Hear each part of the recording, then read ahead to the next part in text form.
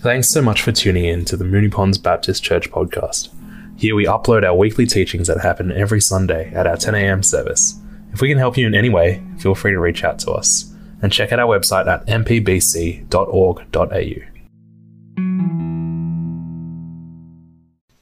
A reading from the Gospel of Matthew.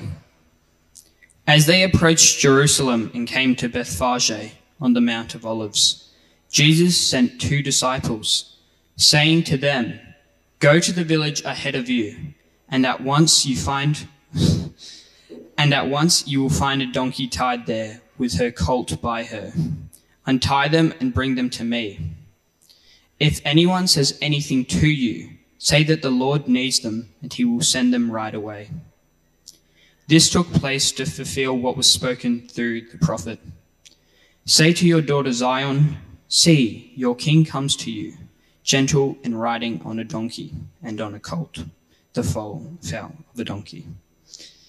The disciples went and did as Jesus had instructed them. They brought the donkey and the colt and placed their cloaks on them for Jesus to sit on. A very large crowd spread their cloaks on the road, while others cut branches from the trees and spread them on the road. The crowds that went ahead of him and those that followed shouted, "Hosanna to the Son of David! Blessed is he who comes in the name of the Lord! Hosanna in the highest heaven!" When Jesus entered Jerusalem, the whole city was stirred and asked, "Who is this?" The crowds answered, "This is Jesus, the prophet from Nazareth in Galilee." We good? All right. Hey, everyone, thanks for that reading, Albert. That was really good. And for all the youth and young adults who have been a part of this service so far, it's been an awesome effort. I guess, yeah, let's get into it. So we all have expectations. Sorry, I'm pulling an Ian here. Let's see. This clicker's not working.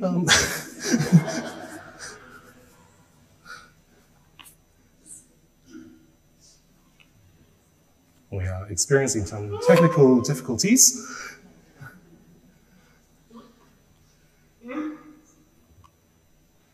Oh, it's all right, we'll push on.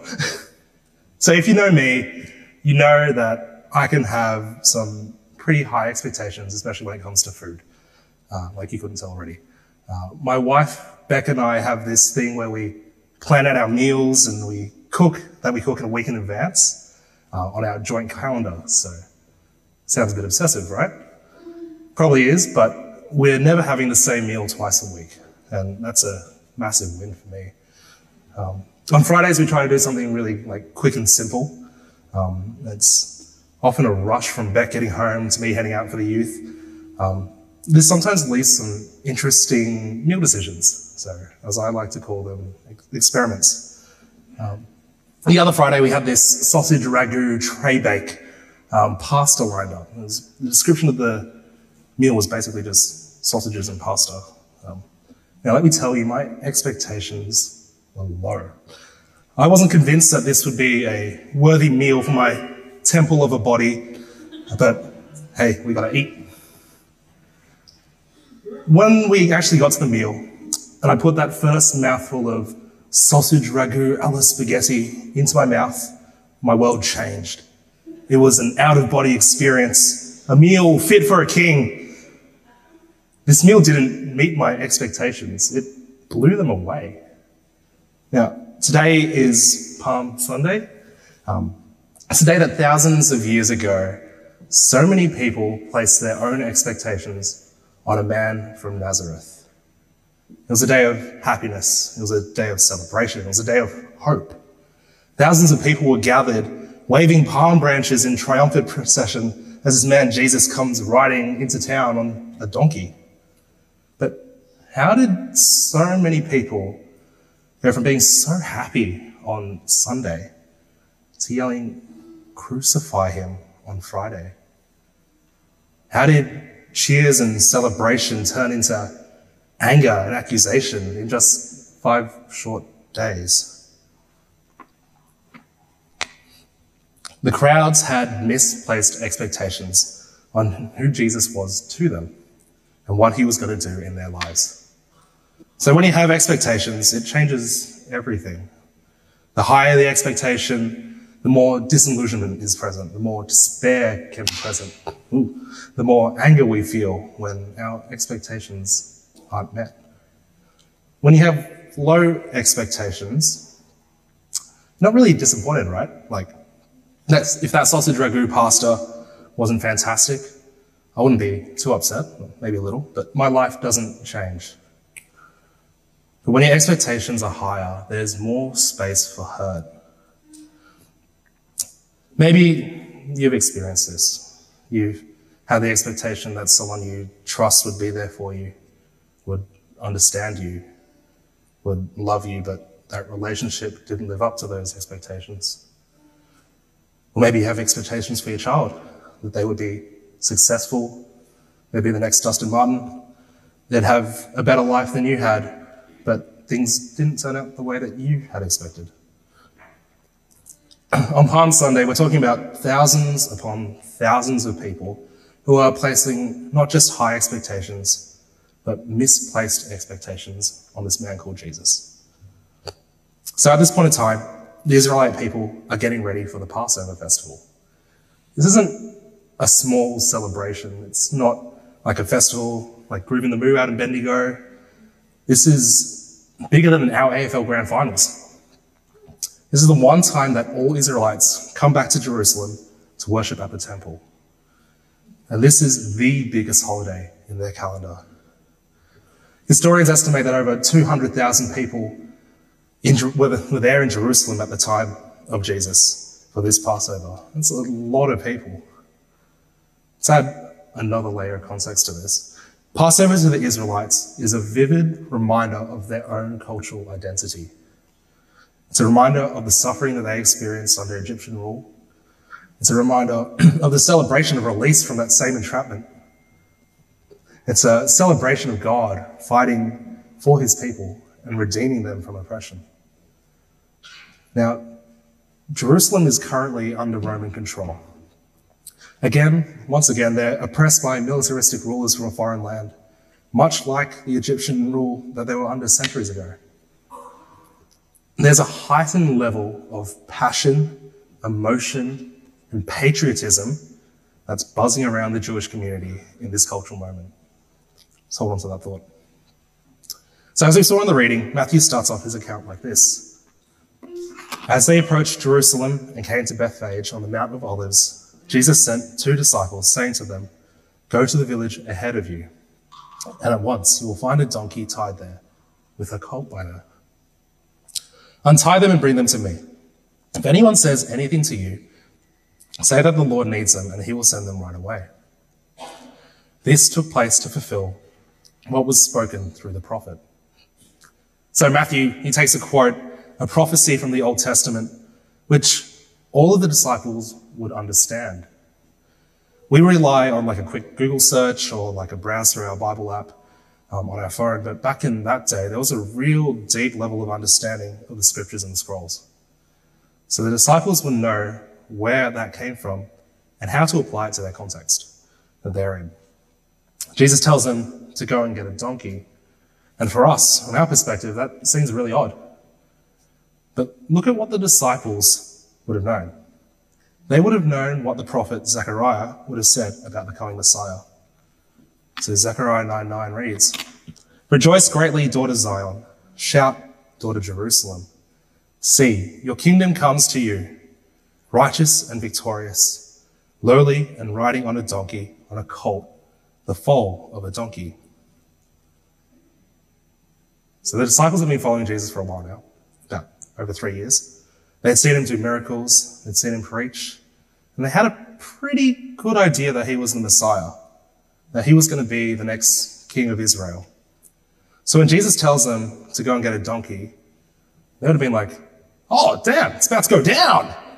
They would have understood that Jesus would be entering Jerusalem in the way that the Messiah, the king who was prophesied, would. They would have been hyped. So when Jesus is coming into town riding on a donkey, the Jewish people would have caught on to this symbolism. They would have also heard about who Jesus was, heard about his miracles that he's performed, about his preaching and teaching. So when they saw him entering the city seated on a donkey, they would have lost their minds. Remember that thought?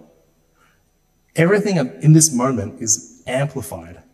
People are yearning for freedom, crying out for a new leader with this heightened sense of nationalism that surrounds Passover.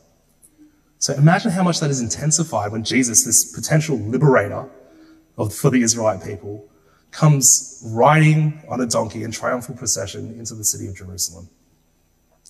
Jesus' entrance would have, and did, drive people into a frenzy of excitement. Look at their reactions. They cut palm branches and laid them down along with their cloaks, spreading them on the path that Jesus was walking on, or entering on, I should say. This symbol, the palm branch, to the Israelites, it's a symbol of victory. It's a symbol of that nationalism.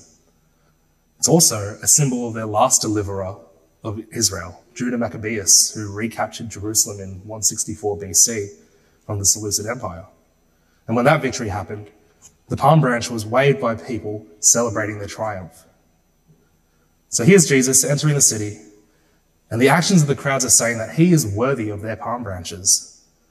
Here is our next king, who has come to revolt against the Roman Empire, who is holding us down. You hear them cry, "Hosanna to the Son of David. Save us, Son of David." They are projecting an identity onto this man on a donkey. It's not just any identity. It's the identity of David, King David, the warrior king, who established Jerusalem as his capital 1,000 years beforehand. They believe Jesus to be someone who will be just like David, who will be their warrior king and establish Israel as the center of the universe. So there was a real disconnect between the people's expectation of a militaristic king and who Jesus actually was.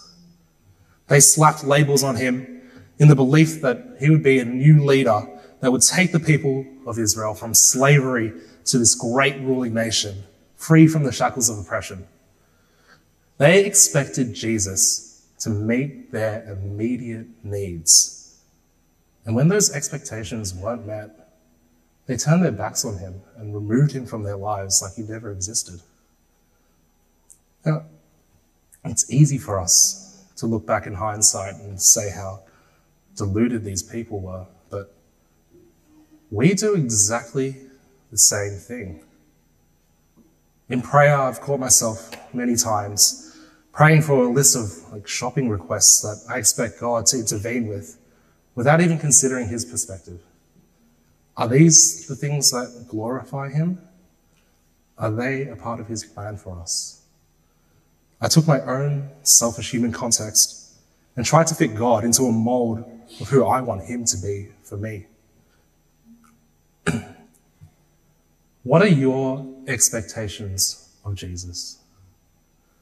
What are the things in your life that you expect Jesus to do for you? We can get stuck with our own world-driven expectations of Jesus. We place limits on him with our limited perspective. In the 1994 film, The Shawshank Redemption, classic, there's a character called Brooks Hatlin. And he's a long-term inmate, a librarian of the prison that he's currently serving his time in. And for 50 years, he's been told when to wake up, when to go to sleep, when to eat, when to shower. He had become institutionalized within the prison system. So upon hearing the news that the review board had granted him parole, Brooks reacted in a very surprising and aggressive manner. He took another inmate, he held a knife to his neck, and he exclaims in pain, "I've got no choice. It's the only way that they'll let me stay." So for Brooks, his perception of the outside world is one of negative uncertainty. So within the prison walls, he had security, he had a sense of his own personal identity, he had respect from others, He had a network of supports. But outside those walls, he sees the outside world as a terrifying space where he just doesn't belong. And you can empathize with that, right? Brooks found comfort in what he knew. But because he was so comfortable, it was impossible for him to see any positives of the world outside. We can get caught focusing on just what's in front of us. We can be fixated on the things that are tangible and understandable from one limited perspective. You see, as Ian, who's been talking about in his last sermon series on shape, we all covered it from different angles. We all have our own experiences and personalities that frame our perception of life, which filter not only how we interpret the world, but filters how we interpret God in our lives. Now, these aren't bad things. These are part of the things that make us who we are, unique beings created in the image of God. We just need to be cautious that we're not framing God in the image of us, that we're not placing misplaced expectations on the identity of Jesus. The good news for us is that Jesus is beyond our expectations. Jesus is beyond our expectations. Jesus knows our human limitations and still loves us intimately. 1 Corinthians 2:9 reads, "This is what the scriptures mean when they say, 'No eye has seen, no ear has heard, and no mind has imagined what God has prepared for those who love him.'" Jesus knows that our finite minds can't even begin to understand all the good things that God has prepared for us. He takes our limited expectations of him and he blows them out of the water. The Israelites don't have high expectations of Jesus as their king and conqueror over Rome. Their expectations of Jesus were actually too low. Despite the misplaced expectations that the Israelites' claims for Jesus to be their Messiah were actually correct. Jesus was absolutely the king that they had been hoping and waiting for. They just couldn't comprehend the transformation that Jesus was about to bring not only to their lives, but to the lives of all humankind. It's not like Jesus was trying to hide any of this from them.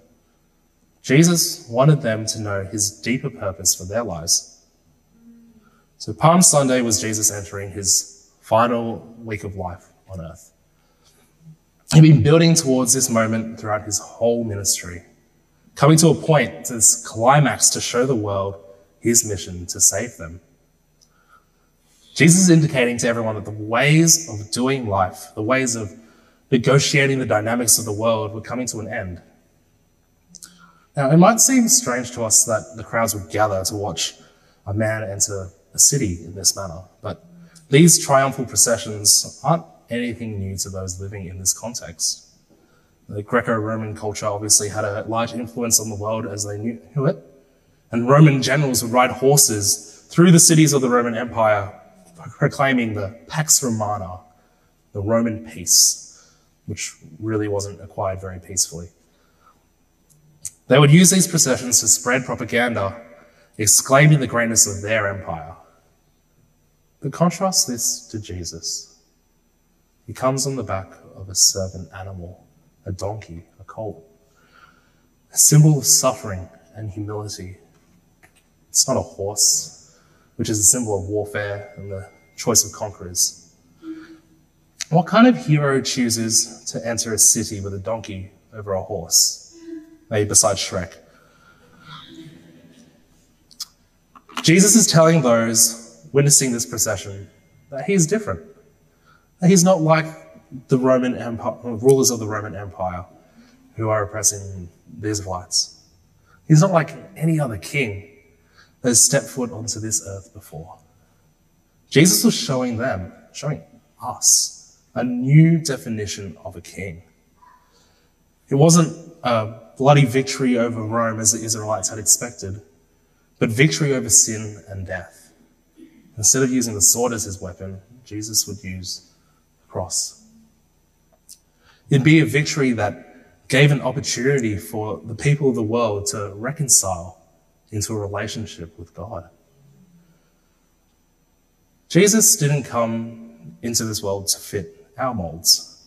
He didn't come into this world to meet our expectations. He came to go beyond them. By accepting Jesus' identity as God's promised Messiah, we can place our hope in so much more than the world can offer. We can humble ourselves and accept the way that his way is better than our way. We can raise our expectations of the things that Jesus has prepared for us and take heart that Jesus is beyond anything we can imagine. Let's pray. Dear Lord, thank you that despite our misplaced expectations of you, you go beyond them. Thank you for your intimate love for us, that you transformed the dynamics of this world and reconciled us with you. Help us to accept your role in our lives and recognize the limits we place upon you. Your way is better than the world's way, and we want to trust in you. Amen.